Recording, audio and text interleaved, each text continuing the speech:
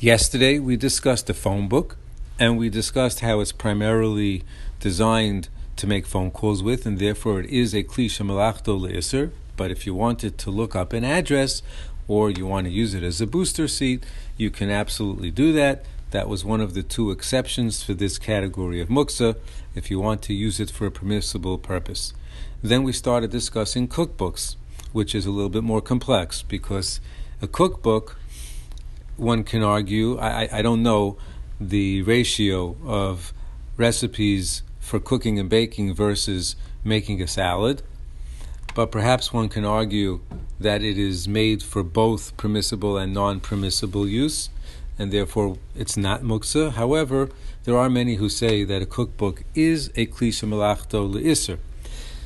However, it's really not such a big problem, because if you do want to use it to look up a salad recipe, so we have the exception of tzarich gufo, and you can absolutely handle it and use it to look up that recipe for the salad. This really leads us to venture into a little bit of a sidetrack, but something that's crucially important, which we will get to in detail, Be'ezus Hashem, and that is speaking on Shabbos. I think we may have mentioned it in the Hashkafa section, but there are things that we are not permitted to speak about. For example, we are not permitted to say we're going to do a melacha. I cannot say I am going to write this letter after Shabbos, even though I'm not doing anything.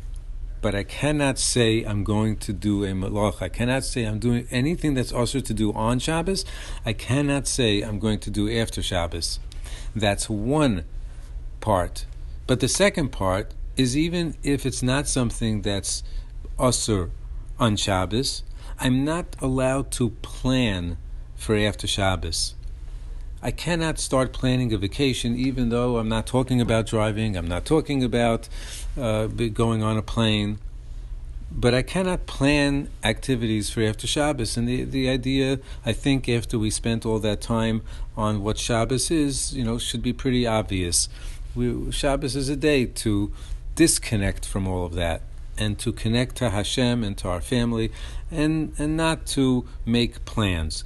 We can discuss things that are enjoyable to discuss, that's fine, but there's a line somewhere, there's going to be a line in that discussion, and sometimes it's a tricky line, so we may be better off not getting involved in the discussion, but there's going to be a line where a enjoyable discussion turns into actual planning.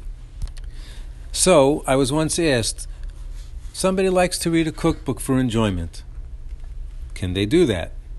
So, again, if it's truly for enjoyment, then you could make the argument that you could do that. But if it's really because, I'm looking for a new recipe, if I happen to find something for next week, that'll be nice, so that's not appropriate. That's not permitted, because that really goes into planning. So we really have to be honest with ourselves and really, know what we're doing and why we're doing it.